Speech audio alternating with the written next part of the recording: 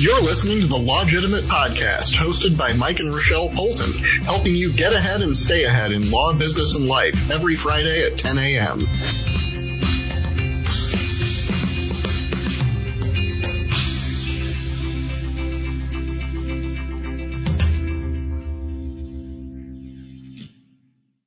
Hello, Arizona. Welcome to the Lawgitimate Podcast. We are your hosts, Mike and Rochelle Polton. We're here to discuss the business of business to help you get ahead and stay ahead in law, business, and life. Today's episode is about getting ready to sell a business. Today's show is brought to you by Polton & Royan PLLC, our law firm, a Phoenix law firm helping local business owners do things like sell their businesses. Feel free to find us online at www.pnlaw.pro or give us a call at 602-427-5613 to see how we can help you out with your business issues, your real estate issues, whatever you've got going on in that kind of a field. We have the experience to help you sort that out. So, getting ready to sell a business. This is something that both Rochelle and I have quite a bit of experience helping clients with. A lot of people come to me and my firm to help get their businesses sold. And very often, they come to seek advice once they feel like they're ready to market the business or once they have someone on the hook to try to buy it. And unfortunately, that's often too late to optimize things. As it turns out, the process of getting ready to sell your business is something that can take really quite a long time. We're talking at least months, but typically years. A year and potentially several years if you really want to optimize it. It's not like selling a used car, and it's not even like selling a piece of property, although it certainly has more in common with selling property. You may think, if you're getting ready to sell a house or an office building even, you're probably going to want to take stock of its situation and determine whether or not there's some work that you should do to it to improve its value. Maybe by putting some money into that property, you would be able to get even more money out of selling it. Well, your business is no different. In fact, with your business, it's almost certain that by putting some extra money and effort into certain aspects of it, you can greatly improve its valuation for sale. So that's tip one, understand what you're selling. Your business is your product. What you sell as the business is not what you're selling. You're selling the business itself. So be sure to think of your business as the thing that you're selling. You are no longer selling widgets. You're selling a widget company. And the value of that widget company is very different than the value of your widgets. Very different. So it's really important when you're thinking about selling a business, maybe you're a event planner and you've got a great book of business and you're thinking, I'm selling, this great book of business. And it's like, yes, that is what you're selling. You're selling an event planning business. It's really important to understand what it is that you're selling. So it could be the assets of the business. It could just be the client list. It could be the equity that you have in the building. I mean, there's so many different aspects of a business that you could have that you need to consider. The event planning business is a great example here because a lot of the real nuance and complexity in this happens with businesses like event planning, where largely the value is in the book of business, ongoing clients who do business with your company because they value the relationship. And you're hoping that by selling your book of business or selling your company out, you're going to be able to get out of doing the work while obtaining a bunch of money for having built that reputation and pool of clients. So if you run Marty Schneckels Events Incorporated, and you're Marty Schneckel, and lots of people like doing business with you, Marty Schneckel, and they've been doing business with Marty Schneckel's event planning for decades. Well, before you're able to sell that, you've really got to think hard about what you can transfer to a buyer. Because if you, Marty Schneckel, have been the point of contact for all of these people for 25 years, and they've got your cell phone number, and they love doing business with Marty Schneckel, you may not be able to get them to do business with whoever buys your company next because they're not doing business with Phoenix A1 event planning experts. They're doing business with Marty Schneckel.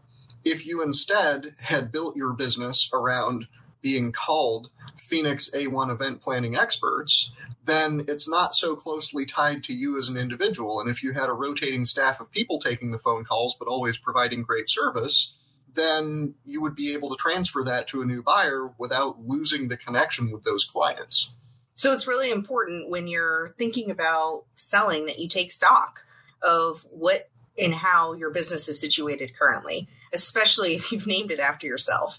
It's kind of hard to sell your brand to somebody else. However, it can be done. Mm-hmm. There are plenty of large companies that are named after their founders and that are Ford. that are no longer connected to their founders, really. And in fact, sometimes people have successfully built companies around their own names and then promptly sold them and had no further involvement. But in order to do that, it requires a careful approach to brand management and to your own personal contacts, so that while your name and perhaps even your image may be closely associated with the company, you personally are not involved in doing that work. Marty Schneckel's event planning might be branded around Marty Schneckel, but you, Marty Schneckel, are not going to be involved in doing all of the work. You're not talking to the clients. You're not talking to your suppliers. You don't even have to be there. You can be in Jamaica all the time if you want to. And as long as you show up for one marketing photo shoot annually, you've successfully maintained your brand. If you're planning on selling the business, you've really got to start working in advance to make sure that you've got a brand that's transferable and that you personally are not critical to the ongoing success of that business. And this is a trap that a lot of small business owners get themselves into. Yes, you don't own a business, you own your job. You own your job, Marty Schneckel.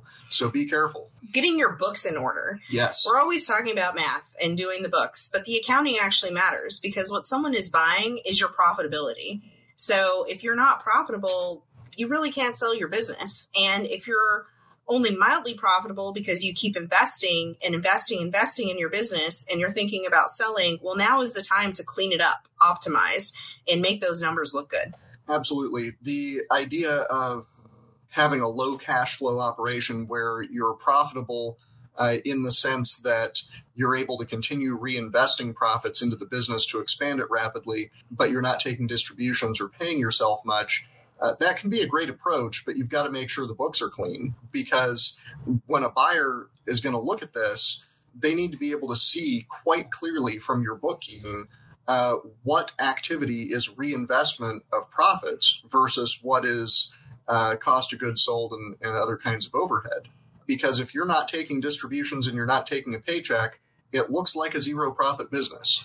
But if you were pumping all that money back into expansion, you're going to have to make that story very clear to your potential buyers.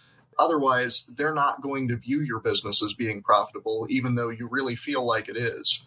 So just make sure that you've got a good accountant. You need a bookkeeper. You need someone who's providing you with profit and loss statements, that's doing your balance sheets, doing your cash flow statement. You need to know what those things look like, and you need to consult with a professional on how you can make it look better, what you can do to change your business, and where the funds that you already have can be reallocated to make you look better on paper. Absolutely. Also, very important point, typically when you're not planning on selling the business in the short term, you and your accounting team are going to be looking for ways to minimize your profit. For example, you're going to be looking for ways to characterize expenditures as being immediately deductible expenses, characterizing things as maintenance rather than capital improvement, for example. That's a good strategy as long as you are not trying to sell the business in the short term. But once you get into sale mode, unfortunately, you're going to have to pay a lot more taxes for a while. You're going to have to shift that approach to work your books to make them look profitable rather than unprofitable.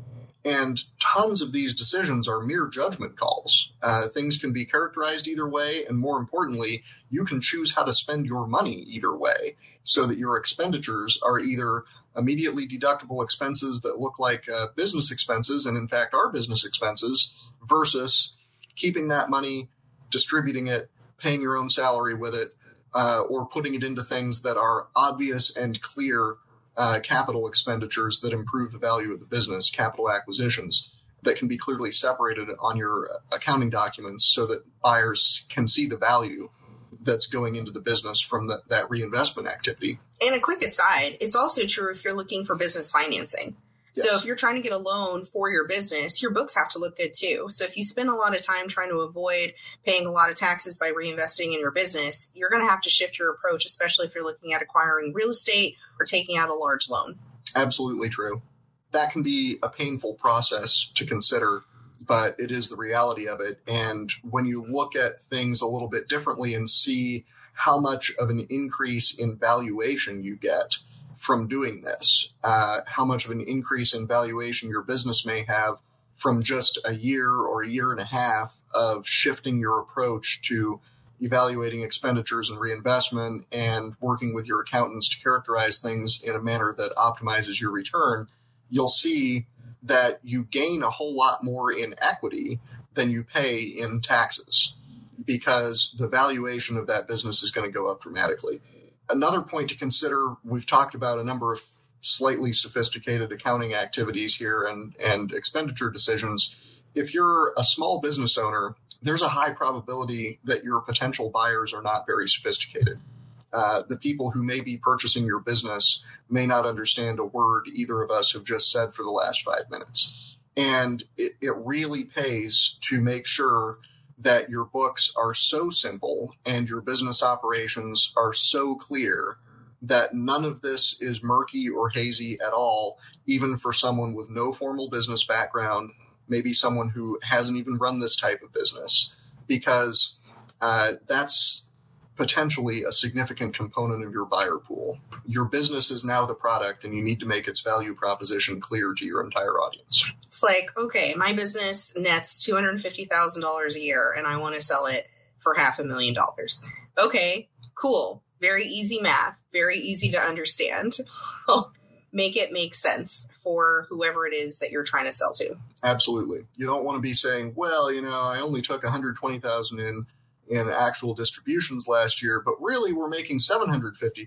So the valuation should be $2 million. Well, no, most not very sophisticated buyers are never going to consider the possibility that a business that has only produced cash flow of $125,000 a year should be worth $2 million. Maybe it is. There are plenty of examples where that's accurate, plenty of them. But in the very small business market with a lot of your buyer pool, they're not going to be sophisticated enough to see that, and you're not even going to get into a negotiation with them. Whereas if you had spent a couple years reworking your approach to handling cash flow and reinvestment, perhaps you could be showing nearly $1 million a year in profits out of that business and easily justify your valuation. Yes. So as you can tell, when you're getting ready to buy or sell a business, you need more time. More time is better for you. If you're thinking about getting a large business loan, you need 2 years of solid financials. So think about it in terms of what you're actually trying to do. If you're thinking about retiring or doing something different, you need time in order to properly set up your business for sale. You don't want to sell something that you spent your life creating or a decade on, and at the last minute trip at this finish line. You want to get a return on all of that time, sweat, and energy that you've invested into your business. So just take a moment, think about it, and consult with a professional. There are tons of accountants and lawyers out there like us that can help you through this process and make it not seem so scary. Absolutely. What you don't know, hire out. Absolutely. And the longer you have to prepare, the better. If you can plan for sale from the beginning, have an exit strategy at the very start, which is something we've talked about in some prior podcasts, you are even better off, because then you're not going to start off by calling it Marty Schneckels Events. It's going to be A1 Event Expert Services. But if you've already made that mistake, if we can call it a mistake, then perhaps you can consider a rebranding before you sell, so that you can really package your business as a saleable asset where you don't have issues being able to transfer it and convincing someone that they're really going to be able to continue it. And it's really important too, when you've got a business, like let's take one of our favorite fictional businesses, Bob's Burgers, right? So let's say Bob and Linda Belcher are ready to sell their business, and they couldn't today. We don't even know what their financials are. We know their business has got some problems. We know that they're underselling the value of their burgers and fries. I mean, it's a really cheap burger joint that's delivering a high quality product. Like, they could easily double their pricing and just be profitable. They always joke on the show about how their rent is more than what they make in a month at their shop. Well, that's a pretty obvious financial issue. Like just with some good accounting and just knowing what their numbers are, they could be profitable and a great business to sell in, a year or maybe even 2. Absolutely. Yeah, we like to have fun watching Bob's Burgers and thinking of ways that they could improve their business. They need to just invest a little bit in their branding, in their interior, and then probably raise their prices substantially.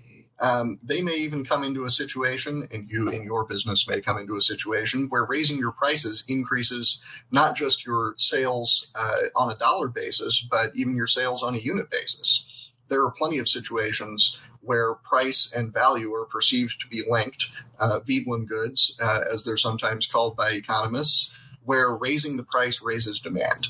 And you should carefully consider before you decide that you're ready to sell whether you are pricing things correctly.